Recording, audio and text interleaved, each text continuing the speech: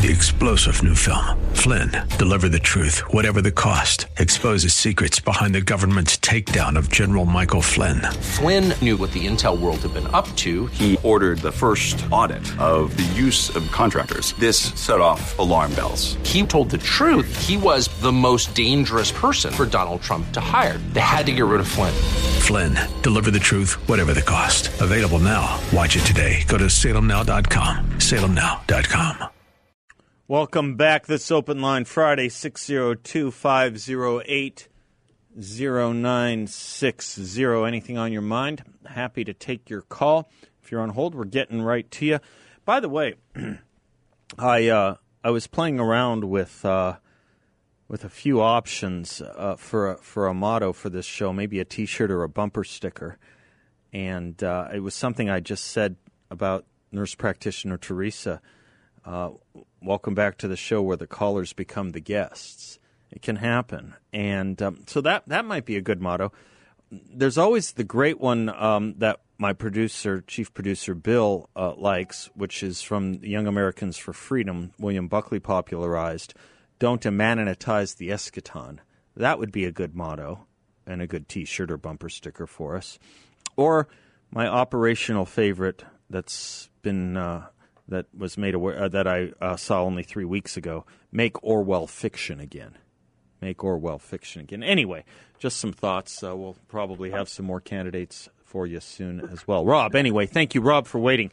You made a really good point. Well, you made a lot, but you made one that I was chewing on during the news break was your point about when we confess, or when I say something like the Republican Party is the cross conservatives have to bear, you said it shouldn't have to be that way. You're absolutely right, especially when you look at the origins of the Republican Party. Feel free to pick up on that or whatever other point you were wanting to make. No, that's fine. I as an ex-naval aviator, we've always believed in having checklists, and I have to backtrack a little bit because I know that I think in both state and federal conventions, every party puts up its own convention party platforms. And I refer back to the 1856 one, partly because you did, and it contains so much great information. Yeah. And in a checklist form, because aviators, we like things short and in bullets, and I think there ought to be some sort of a simple, user-friendly Republican Party platform that says things like, we believe, we stand for, we support, and we will fight for the founding documents as written. We believe in the concept of limited government as the founders intended. We believe in American sovereignty. We believe in the rule of law. We believe in peace through strength. We believe that the individual, not the government, is better to decide what is best for their lives. We believe in the sanctity of human life. We believe that the states should be considered independent of the power of the federal government as the Constitution delineates. We obviously then believe in lower taxes, fiscal responsibility, less bureaucracy, and one of my personal favorites is we believe that we will not spend more than we take in. And so there's like 7, 8, or 9 little, aviator checklist items that I think both state and federal Republican Party convention platforms ought to really emphasize and push and stand for, because I think one of the biggest problems I think we see, Seth, is that, and you hear it all the time, the Republicans aren't standing up for what their principles are. And that's where, we need strong, tough people to push back against all of this bad stuff that's been going on. And I don't know. I mean, I'm too old to run for anything, but I just think that there needs to be more pushback. And again, I know we have the media against us, but I think the people that are already Republicans in government ought to be standing up for those principles that I've kind of delineated in the checklist fighter pilot form that they just need to not forget. Maybe they need to post it on their wall in front of their desk where they look at it every day and realize that that's why they are in their position. I also read that I think there's 7 SEALs that are running for Congress in 2022, one of which is obviously the guy here in Eli Crane. Eli Crane down in Tucson. And then there's also the guy that used to be the Secretary of the Interior under Trump, and I guess he's going to go ahead and run for Congress as well. But those are the kind of guys that I think will have. I never heard them referred to as the 7 SEALs. That gives a new meaning to the term. That's kind of interesting. Yeah, I'm sorry. Not from the biblical. Did you do that deliberately? That's kind of funny. Okay. All right. No, it wasn't deliberate. But I think those are the kinds of people, and it's not just the military thing. I think it's the backbone and principles thing and the stuff that they did, not for themselves, but for the country, that needs to mean things again. Most of the politicians that are in Washington are clearly out for themselves. They don't give a damn about the country. They give a damn about their own bottom line, how wealthy they can get, who they know, and all the connections they can make. And, then they can write their books and go on the speech circuit. But that's not the kind of people the founders wanted to have in Congress, in the Senate, or in the White House, for that matter. Yeah. And I think that's one of the things we need to get back to is regular people with a backbone who believe in the country, who believe in all the things I'd written earlier, the founders and the limited government and the Constitution and the Declaration and all that stuff in states' rights. Those are the kind of people that need to be elected. I think everybody gets lost in the minutia of whatever the popular phraseology is in the media. And people need to hammer down hard, especially Republican candidates. Here's what I believe. Here's what I'm going to do. And here's what I'm going to do my best at.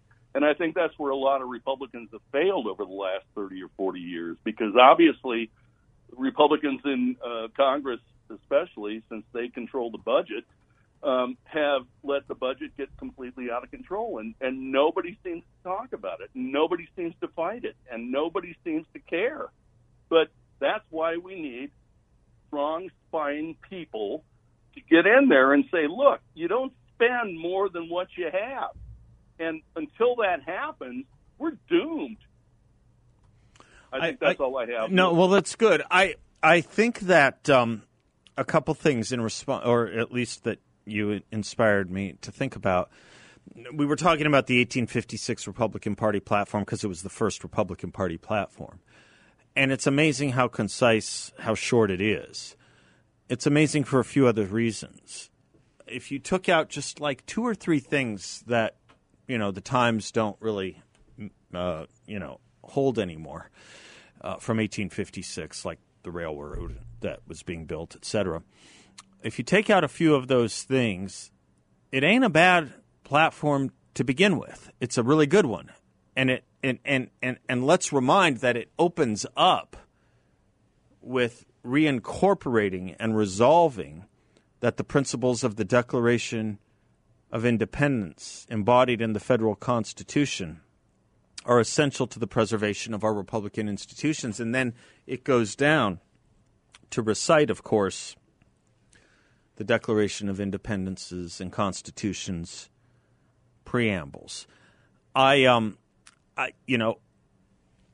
have long maintained that when you have the view that our founders have, when you have the view of self-evident truths and natural right and natural law in front of you, you really don't need a laundry list. That should inform you.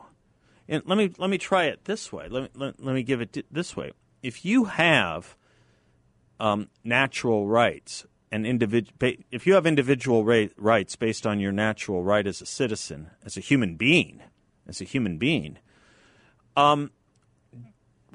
you really may be not even you probably don't even need such a thing as a First Amendment or a Second Amendment. But what our founders, and this was a debate at our founding, as you know, it was a debate, do we really need a Bill of Rights? And the reason people could ask that with a serious face was because why would we assume they wouldn't have these rights, having just declared our independence and our Constitution as based on formulations that, of course, would imply and apply the kinds of rights you want to detail in the Bill of Rights. You know, why would you think that you wouldn't have a natural right to exercise your religion? Why would you think you wouldn't have a natural right to own a weapon? Right? You don't need a long, specific list of things once you have and understand the basics and the foundations. And I bring that back full circle to what you said. Full circle to what you said. The party should not be our cross. We should be carrying the party.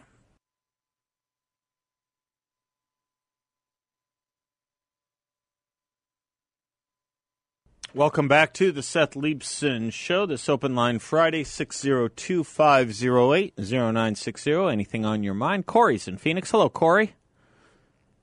Hey, Seth. I don't get to tune in often, but I was hearing our great representative, Andy Biggs, speak, and I wanted to tell your listeners about a Cloward and Piven strategy. Okay. It's been about 55 years in the making. Can lay it out in 8 steps. Starts with healthcare. Control the healthcare and control the people. Poverty, increase the poverty level as high as possible. You know, poor people are easier to control. They will not fight back if you're providing them everything to live. Debt, increase the debt to an unsustainable level. That way you're able to increase taxes, and thus increase poverty. 4, gun control, remove the ability to defend themselves from the government. That way you can create a police state. 5, welfare, to control every aspect of their lives. Food, housing, income. Education, take control of what people read, listen to, take control of what the children learn in school. 7, remove the belief in God from the government and schools. 8, class warfare, divide the people into the wealthy and the poor. This will cause more discontent and will be easier to take, i.e. tax the wealthy with the support of the poor.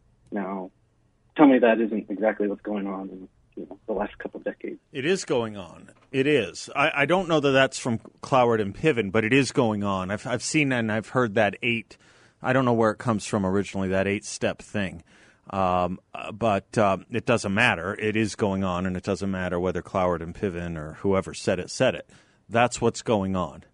That's what's going on. I have a friend, Corey, that I went to college with. We were good friends, close friends in college. And he went off after college, he went off to officers candidate school in Quantico.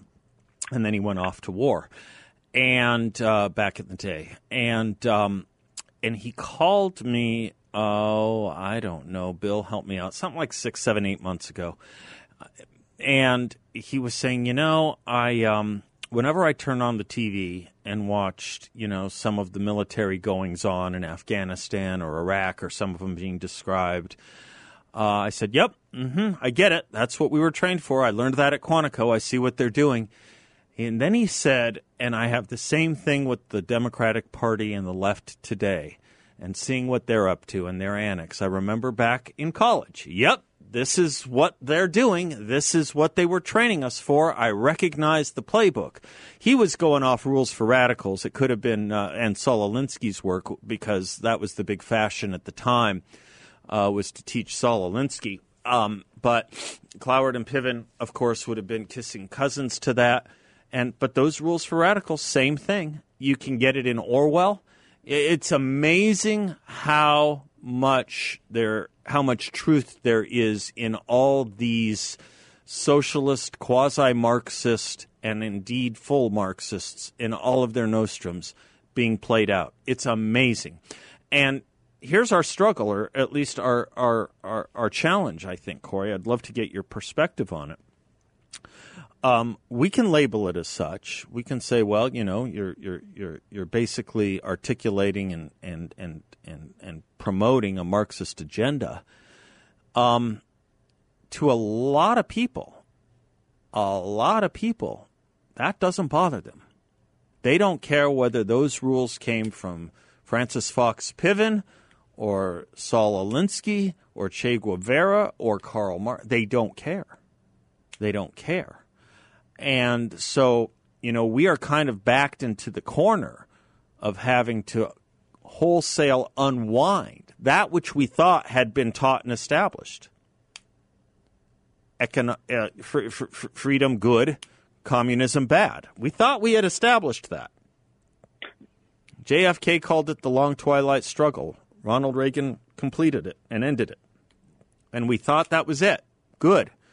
Some people went so far as to even write that this was the end of history. And they missed it when they wrote that. They missed it because they didn't understand the power of ideology. And they didn't understand that democracies, especially this one, can be weak ideologically. Anyway, I'd love your thought as to how you deal with the challenge of those who realize that these are radical positions, but they don't think they're radical. They think they're necessary. I think it just comes down to people directing their anger at the wrong person. Yeah, I think it might. I think it might. Where are great people that were speaking on this, years ago, like Joseph McCarthy? Is he so crazy anymore? Like, where's the John Birch Society calling them out on this? Well, I don't think you need to go to McCarthy. I don't think you need to go to McCarthy and the Birch Society. I don't think you have to go there. You started the show by citing Andy Biggs and how good he was. Andy Biggs has, allies. He has a Freedom Caucus. I don't think we need to go to those further elements in the party that the party spent.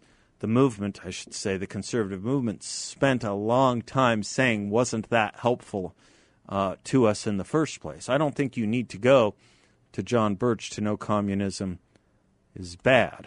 Ronald Reagan was never a member of that movement, right? Which is to say, you can do this, you can argue this, you can get it done by speaking, I think, to the common sense of it and knowing your history and teaching it. The left figured that out.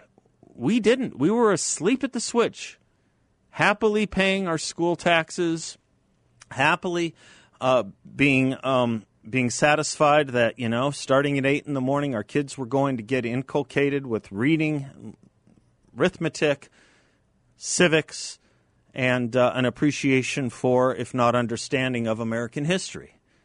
We just assumed that was going on.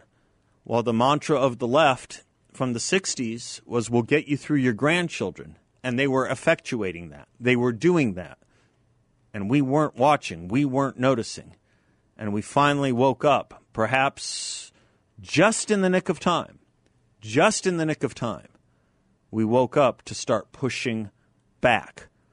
You cannot, as we have been doing for 30 years, you cannot graduate 8 million college and high school students a year, about 4 million each, give or take, in high school and college. You cannot graduate 8 million college and high school students a year, 80+%, if not more, of whom are drenched in socialist and Marxist social science, where they are taught to hate America and embrace progressivism and Marxist ideas and expect to have America. As Daniel Boorstin, the former Librarian of Congress, put it in his book, The Image, you cannot have a society in anti-Americanism and expect America to come out. Well, the left understood that and went to our students, just as Che Guevara said. The youth are more important than the party, because we need the youth to sustain the party. And boy, did the left do that. Boy, did they, with their handmaids of the Democratic Party and the national education unions. Boy, did they do that. But it's not too late. It's not too late. Not if we wake up, not if we flex our political muscles, and not if we take this country back. That used to be a noble sentiment. It should be again.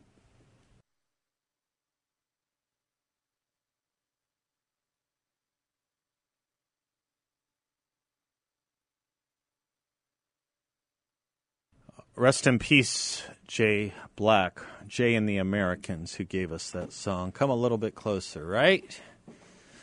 602-508-0960. Do you have the audio of the... Yeah. So I was mentioning this earlier. There's a lot in this. But Kyrsten Sinema attended. We had a caller who said she actually officiated. Doesn't matter. She was at a hotel in Bisbee, the hotel in Bisbee. You all know it, have been to Bisbee. And at a wedding. And the left could not leave it alone. The left had to seize the opportunity to hijack a wedding. And if you watch the video, you see about, 50 protesters right outside the hotel, right at the entrance of the hotel, going back and forth, and then around the part where they had reserved for the outside, yelling and shouting down Kyrsten Sinema. Some of them using vile phrases and holding posters and signs. And the mother of the bride comes out to plead with them, saying, I agree with you, but please, can we have our wedding? Can I marry? She's in tears trying to negotiate with these shock troops. I'll leave it at that. Shock troops. Just play a little of this audio, Bill, if you don't mind. Sellout. White traitor. Shame. By the way, pause it. Is that what you want at your wedding, by the way? People yelling shame, shame, shame? Okay, go on. For an hour. How about it's my daughter's wedding? Just for an hour. Just let her get married, please. This person is not my daughter. My daughter's getting married. Will you tell her that? Did you invite Sinema? Is Sinema really here? No, listen. Did you invite Sinema? Is she really here? Like she can't be at a wedding. The woman is pleading in tears to let her daughter get married. See, to the left, everything, every part, there's no distinction between public and private. There is no longer any distinction between public and private whatsoever. That's one. Two, makes a little bit more sense now why you could understand so many people embracing the BLM agenda of disrupting the traditional family. They don't care about it. In fact, they think it's in their way. So did Karl Marx. So did Friedrich Engels. He wrote a whole, Karl Marx's co-author, he wrote a whole book on why the family was an impediment to humanitizing the eschaton and creation of a new man. I'm not saying these protesters on the streets know their Karl Marx or know their Engels, but that's where it comes from. That's the philosophy they have been taught if they went to high school or college or grad school or an education school, psychology, or received a PhD or a psychology degree. That's what they were taught. They were taught that politics must infuse everything. The personal is political. Do you remember that? Out of the feminist movement?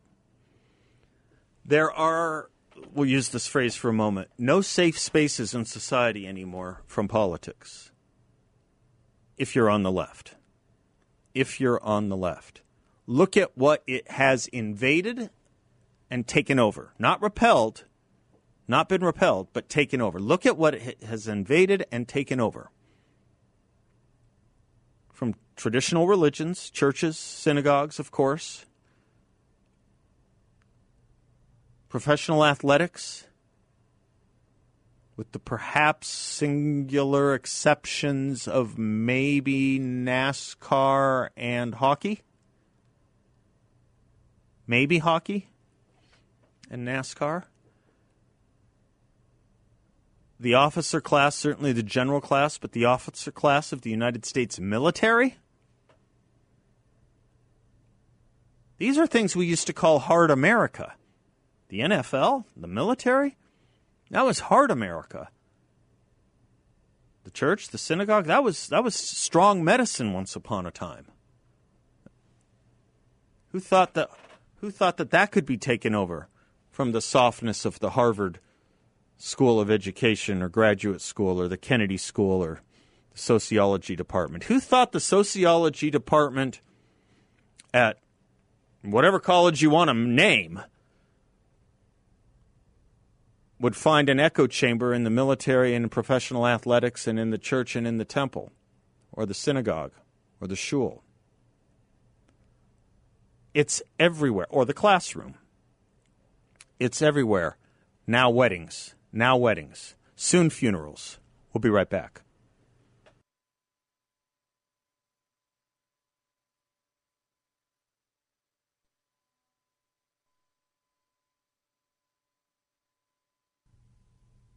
One of the great musical, speaking of weddings, one of the great musical marriages of Jimmy Webb and Glenn Campbell. Let me say one more thing about that wedding situation and how politics is now, how the left has invaded every institution to inject politics into it, and it was not repelled. Let me just say one more thing about that. Witness the destruction of a wedding in Bisbee, Arizona, because Kyrsten Sinema was there. And a mom of the bride has to celebrate her daughter's wedding by crying. Crying, not tears of joy, but tears of pleading. With those engaged in shock troop tactics and guerrilla theater. Can't even have a wedding. Can't even have a wedding. It's not a good thing for politics to be so predominant everywhere. Everywhere. Remember, I think, why am I saying I think? Remember C.S. Lewis. C.S. Lewis said a sick society must think much about politics. A sick society must think much about politics, as a sick man must think much about his digestion. To ignore the subject may be fatal cowardice for the one or for the other. But if either comes to regard it as the natural food of the mind, that is to say, if you're always thinking about politics, even in good times, or if you're always thinking about, the problems with your digestion when you're perfectly healthy, if either forgets that we think of such things only in order to be able to think of something else, in other words, establish a good polity so you can have a good society and live in that society.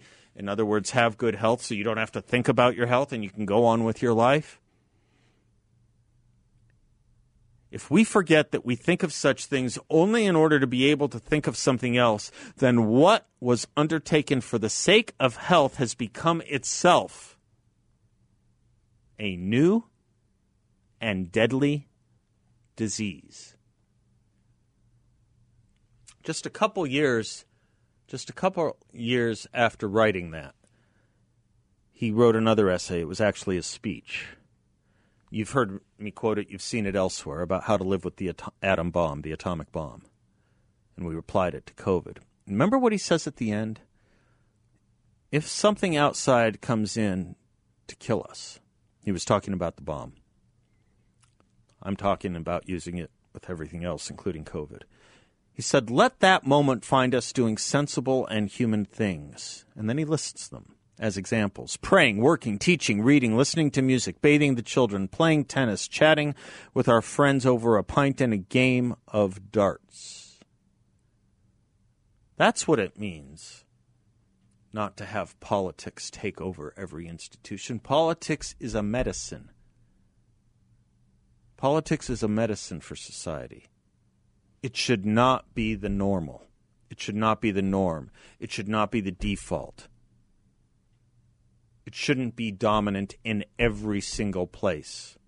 And the left is putting it there. Don't think for a moment that the incursion into private industry and private employment, the attempted incursion into private industry and private employment by the Biden administration, isn't going to inject more politics into private spheres. Rick in Phoenix, I just have a couple minutes, but I couldn't let the Friday go without taking your call, buddy. Thank you, Seth. You know how much I appreciate you and how much I think of you. I actually do know that, and I hope you know how much I appreciate you. Well, I think I do, and I appreciate that very much. I'm calling, though, about a very hard subject. This whole thing about cinema just has me really ticked off. I am sick and tired of talking about the bad behavior of these despicable leftists, and then we don't do anything about it. Every one of these suckers should have been arrested and thrown in jail until the people from January the 6th are released, or whatever. Something has to be done to these people to let them know that behaving badly is not acceptable, and they're breaking the law, and we need to restore the law instead of just talking about all of this stuff. Well, Rick, I don't know what to say except amen. This is what the left has done, though. Yeah. If a white person sits at a certain building at ASU, that evidently now has a sign saying "No whites allowed," that's effectively what they accomplished. No whites allowed. If a place at ASU is saying no whites allowed because, as the people who kicked the whites out said, the white boys out said, your words are violence. Yeah. Your words are violence. Yeah. You're right, Seth. Thank you for letting me blow off. No. But this is what the left does, isn't it? They take the nonviolent and turn it into something they call violent. They transmogrify the word. They change the meaning. They change the definition so that they can then engage in coercion. And yet what they will do, disrupt, whatever, they call perfectly protected speech. That should not get the sanction of the law, the coercion of the laws. It's a very, very, very subtle thing they've done. I don't know anyone else who's been pointing out those tricks. That leisure domain of the left. That's what we'll call it, Bill. The leisure domain of the left. The sleight of hand of the left. I don't know at what point they're going to overreach. I just don't know at what point they're going to overreach so that their own Marxist revolution eats itself. And it's weird what lights that spark. For cinema, it was spending. Who knew? Who knew it would be that? But maybe this one will be it. We'll see, because we can't go on much longer without something turning back. I'm Seth Leibsohn. We'll be right back.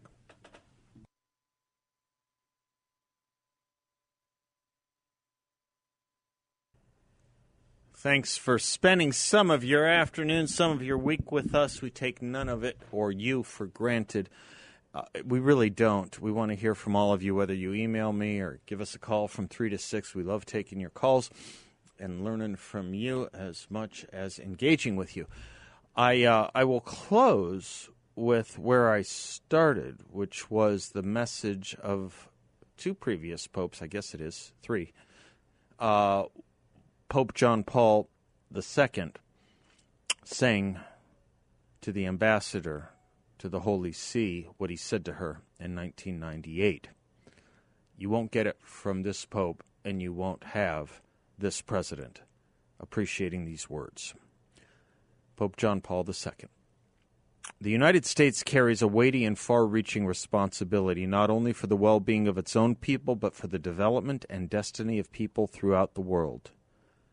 The Founding Fathers of the United States asserted their claim to freedom and independence on the basis of certain self-evident truths about the human person, truths which could be discerned in human nature, built into it by nature's God. That wasn't that long ago. That was 1998. How far have we come in 22, 23 years? Abraham Lincoln, as I said, defined conservatism as the adherence to the old and tried against the new and the untried. If he were alive today, I have a feeling he'd say the adherence to the old and tried and successful against the new and the untried that was unsuccessful, as well as the old and the untried that was unsuccessful. Marxism is old too. It doesn't make it right. What makes something right or not is built into our understanding of human nature and God. That's what our founders knew, and that's why, up until recently, we were the beacon of freedom in the world.